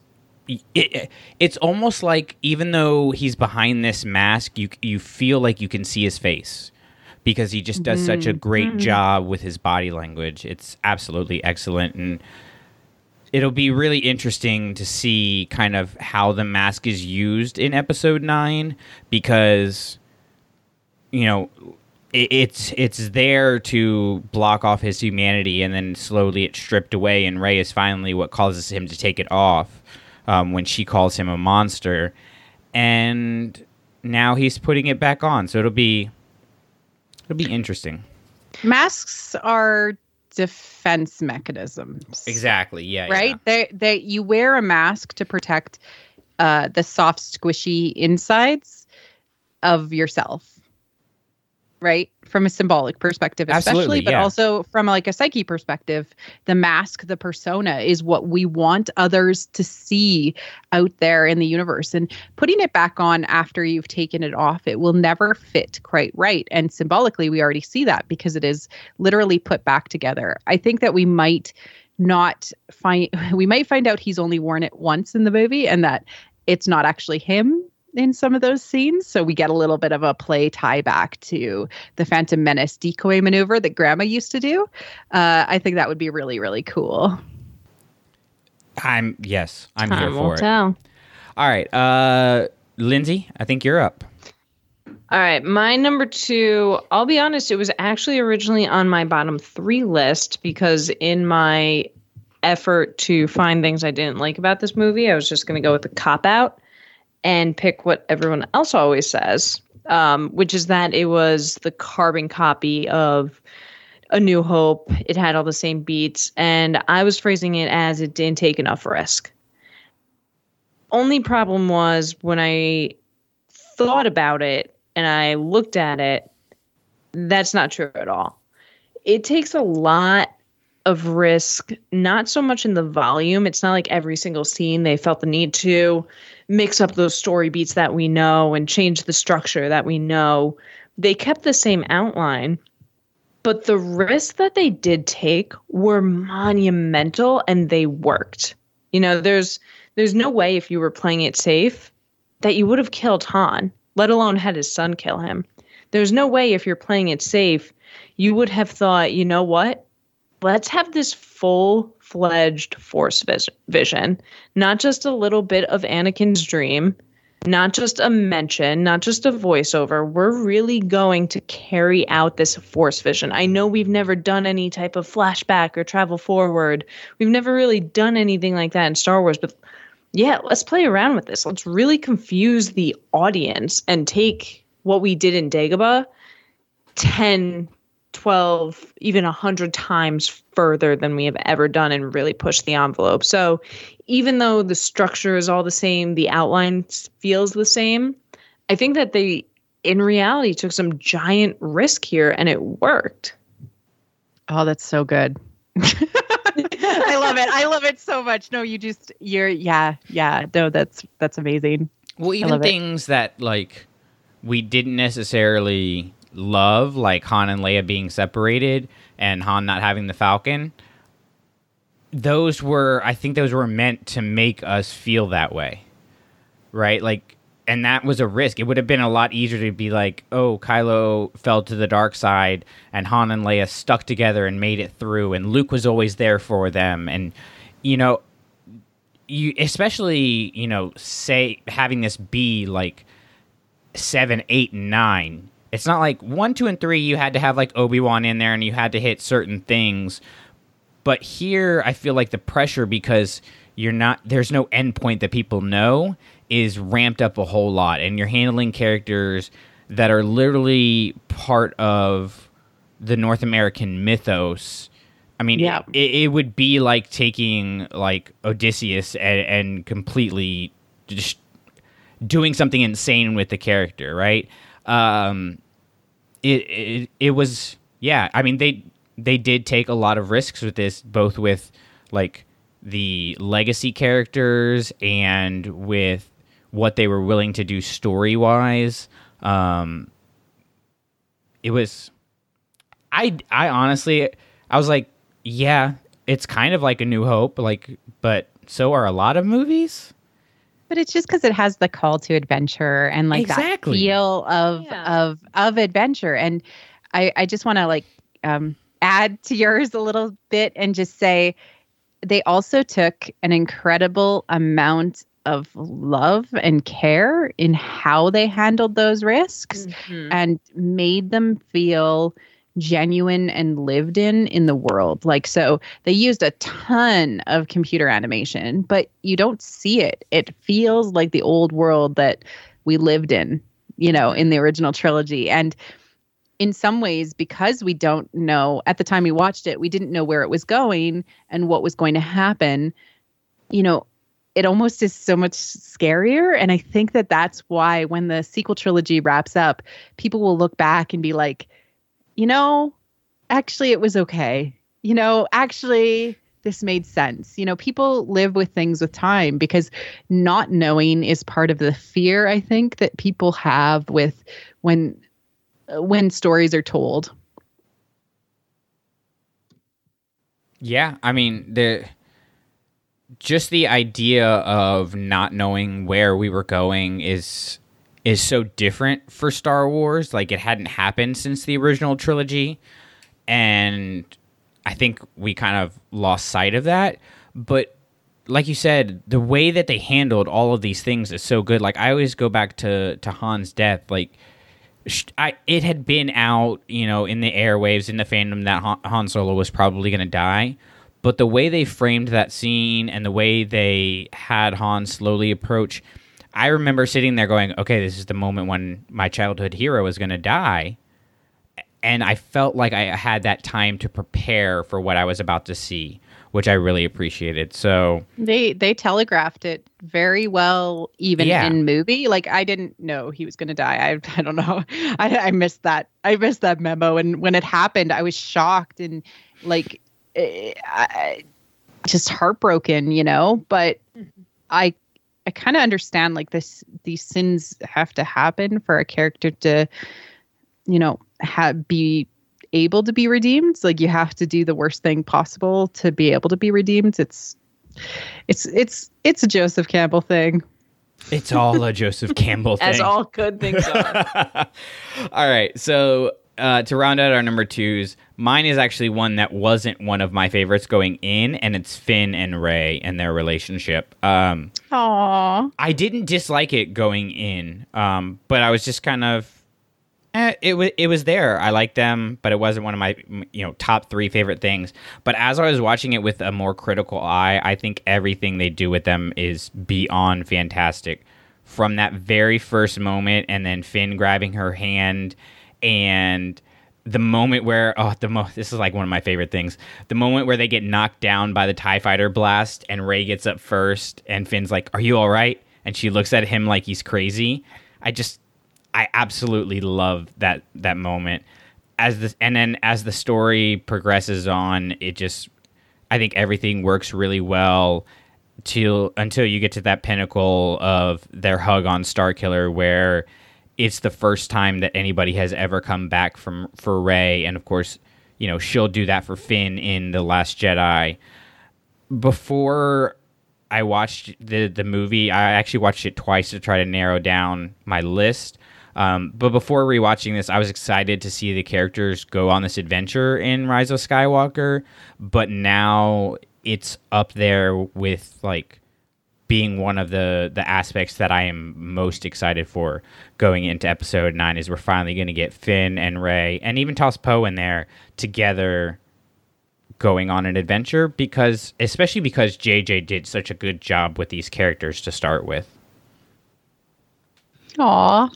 Yeah, I love them. And it's so good for me too, because I think the novelization does an amazing job elaborating on that relationship and maybe clarifying that relationship a little bit. But John and Daisy do such a wonderful, wonderful job in their performance that you don't need that elaboration and you don't need that clarification.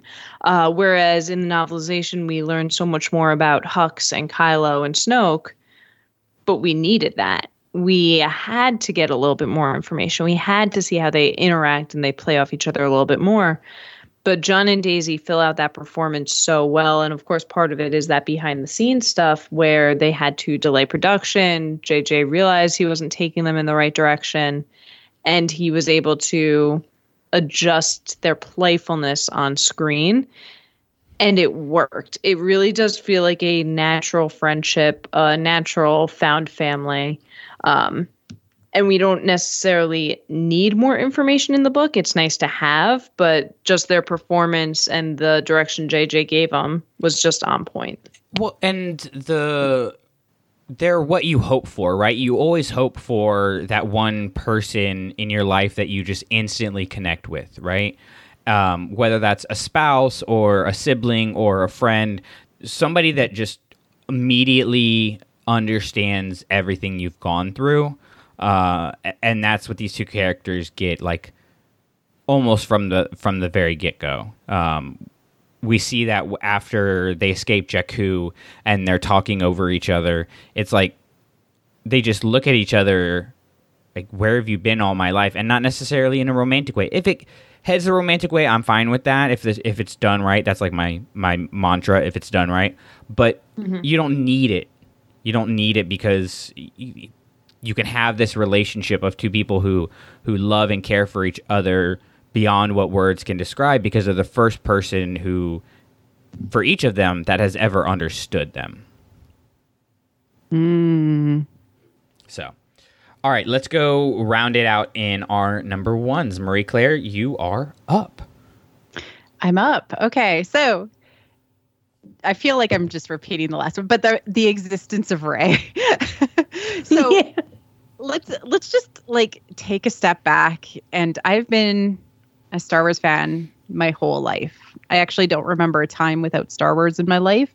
And with the exception of kind of the EU, role-playing games where you could actually play a female character, Rey existing meant that there was a woman that not only I could identify with, from experiences that she was going through, but also, my daughter can look up to.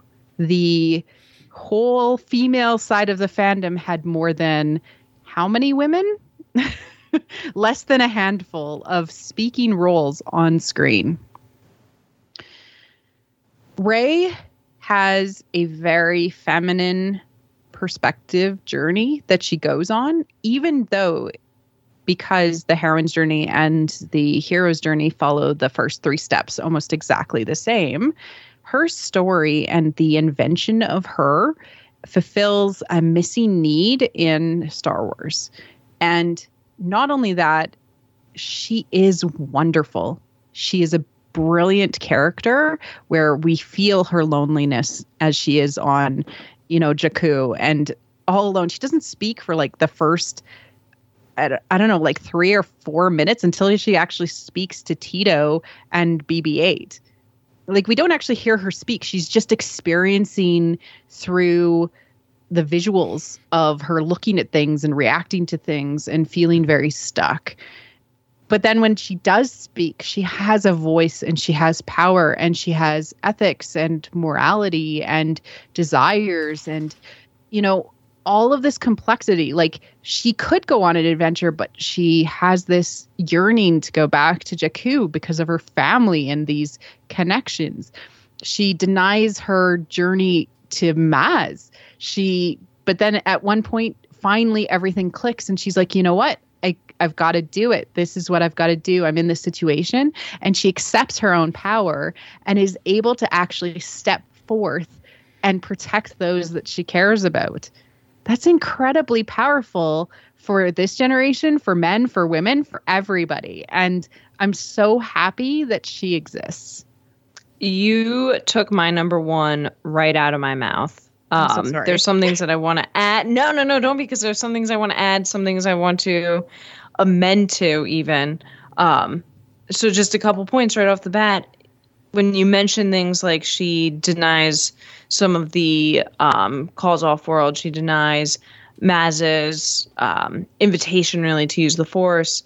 Mm-hmm. And even though she does it almost out of weakness, out of fear, one of the reasons I think she is made so powerful is because she's not the only character to do it. It would be so hard to sit there through that movie and see her make those choices out of fear if Poe and Finn and Han and even Kylo were making these brave choices and doing these brave things without second thought. But no, because she is at the equal point of these other male characters, but she's able to see the error of her ways first. Whereas Finn, he was willing to run away and he wasn't going to look back until he really, really had to. Whereas Rey, all she does is she makes this initial decision, but then she sits and thinks about it and goes, no, wait, this isn't the right thing to do. I have to do this other thing because that's the right thing to do and that's the right choice.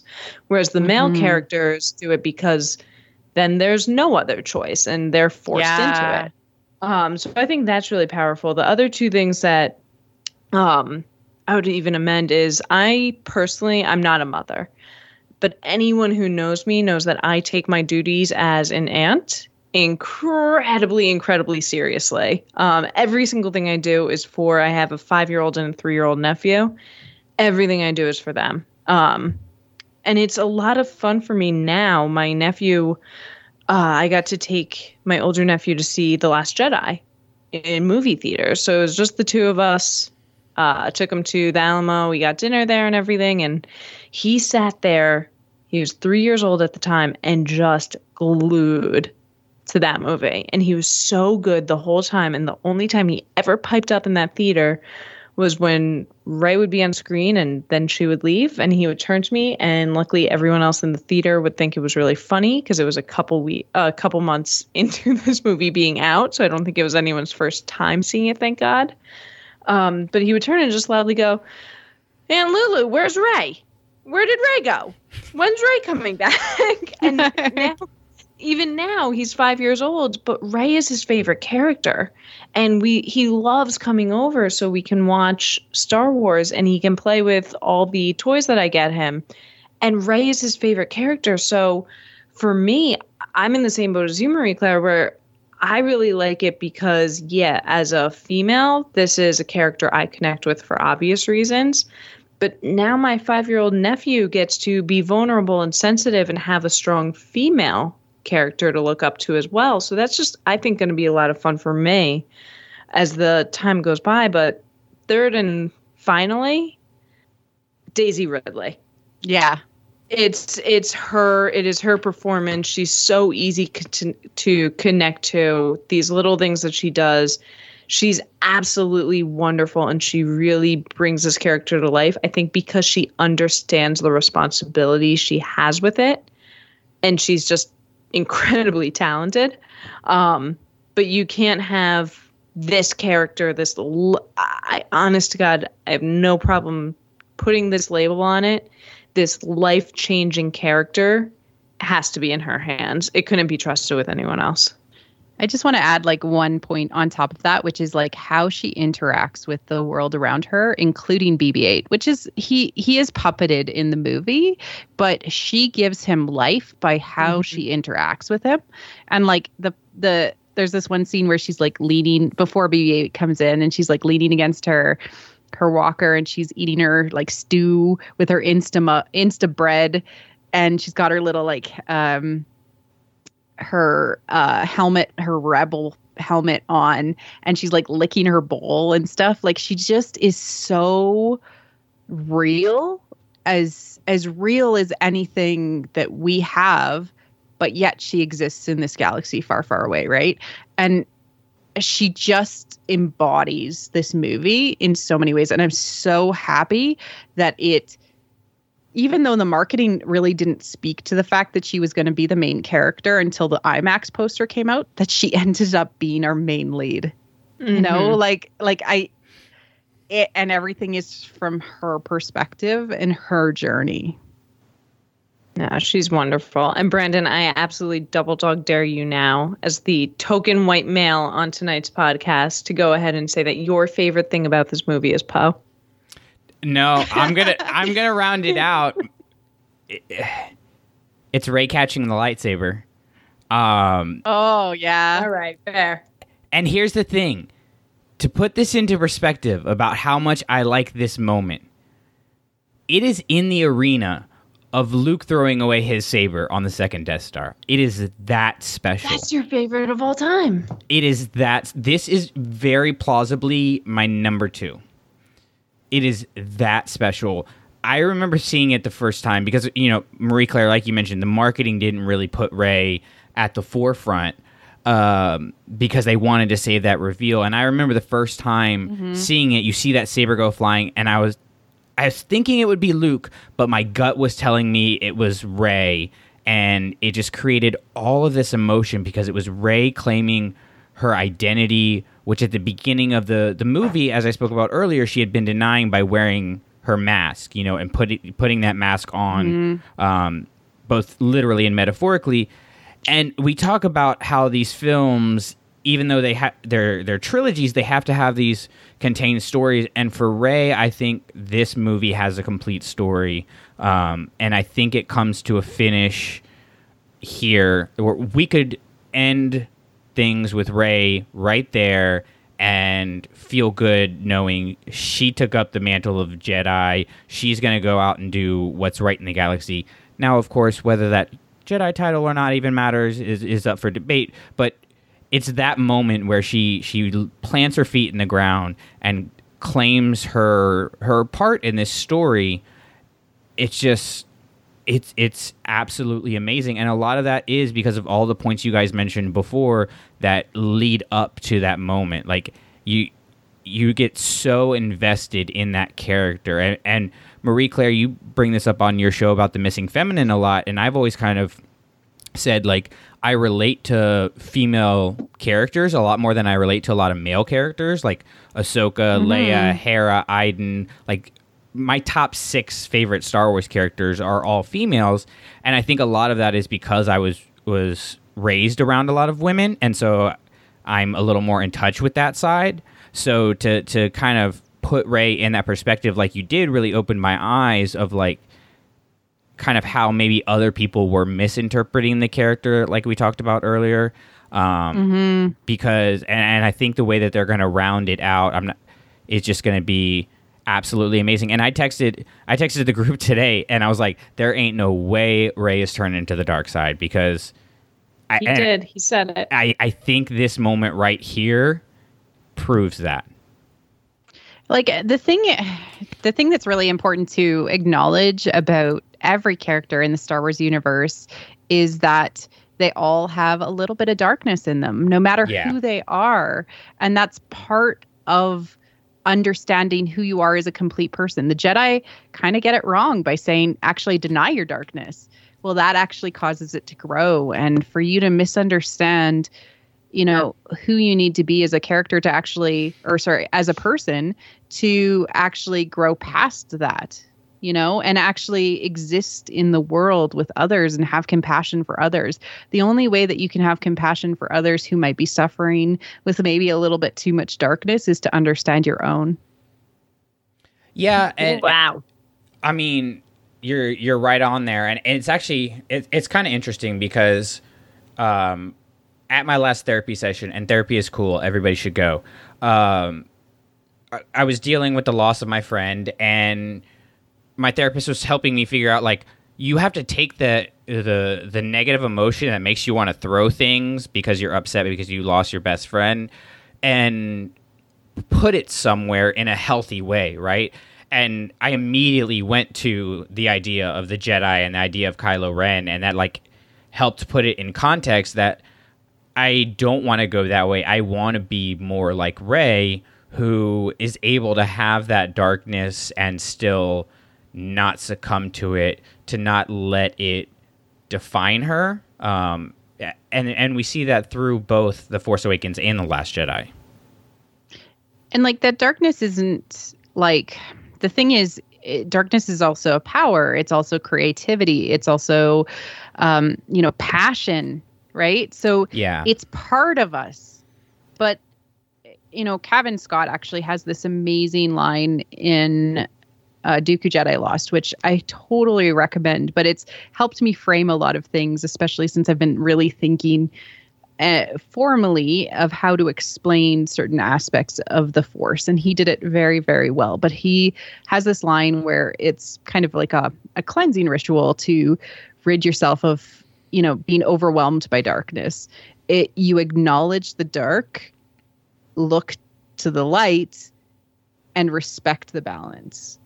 I'm totally summarizing it because it's not like that, but I got you. We walk into I wrote it down. I have it right on my desk. We walk into the light, acknowledge the dark, and find balance within ourselves, for the Force is strong. For the Force is strong. And the whole point is to say you do not deny the darkness. You understand it, and you move towards the light.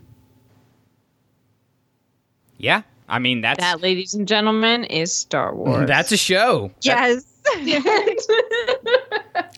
So well said. So well said. God, we could go on talking for another 2 hours about this movie. It's just, I love it. I love it. I love it. Yeah. I love it. It is in so many ways. Like, I love The Last Jedi for how it pushes boundaries, and I love all of the other movies in different and unique ways. But this one, for me, has stuck with me so much. Like, it's the one that I put on if I just want to have Star Wars as comfort. It has that rewatchability factor that, you know, it has all the main themes. It has everything you know and love about Star Wars. But yeah, it's fun. It's, to me, the ultimate, like, chicken noodle soup movie. It's electric, really. Like, there's just an energy around the movie. And I think part of it is, like, the memory of, especially for me, like, this being my first Star Wars movie to go to opening night of, and not knowing what's going to happen, and then all the amazing things that did happen. It's good stuff. It's good stuff. And so with that, we are going to bring the show to a close, and we only have one more episode till we have gone through all the Star Wars movies. And so we'll have Last Jedi coming up on the next episode with some very special guests. But before we get there, we had to say a special thank you to Marie Claire. You are absolutely amazing, and thank you for coming on the show. Thanks for having me. This is amazing. So please plug all your stuff, because if you're listening to Clashing Sabers, you get a pen and paper and write down what Marie Claire's about to say, because you're gonna want to listen. Oh gosh, I do a lot, so I'll try to keep it mainly Star Wars. I run and host a Star Wars podcast called What the Force. It's on Twitter at WT Force Show. We're on Facebook, and we have whattheforce.ca as our website, but you can find us on all podcatchers and, of course, YouTube. I also have written and directed a audio drama called Fangirls, and it is out there in the world, and I think we're on episode 6 of 8, and it's all about a bunch of fangirls trying to see episode 9 before it is out. So that's kind of fun too. That's awesome. That's awesome. And we'll have all the links in the show notes, of course, because, like I said, you guys are going to want to listen. All right. Lindsay, let them know what you've got going on. Yeah, you guys can always find me on Twitter over at the Lady of Lore.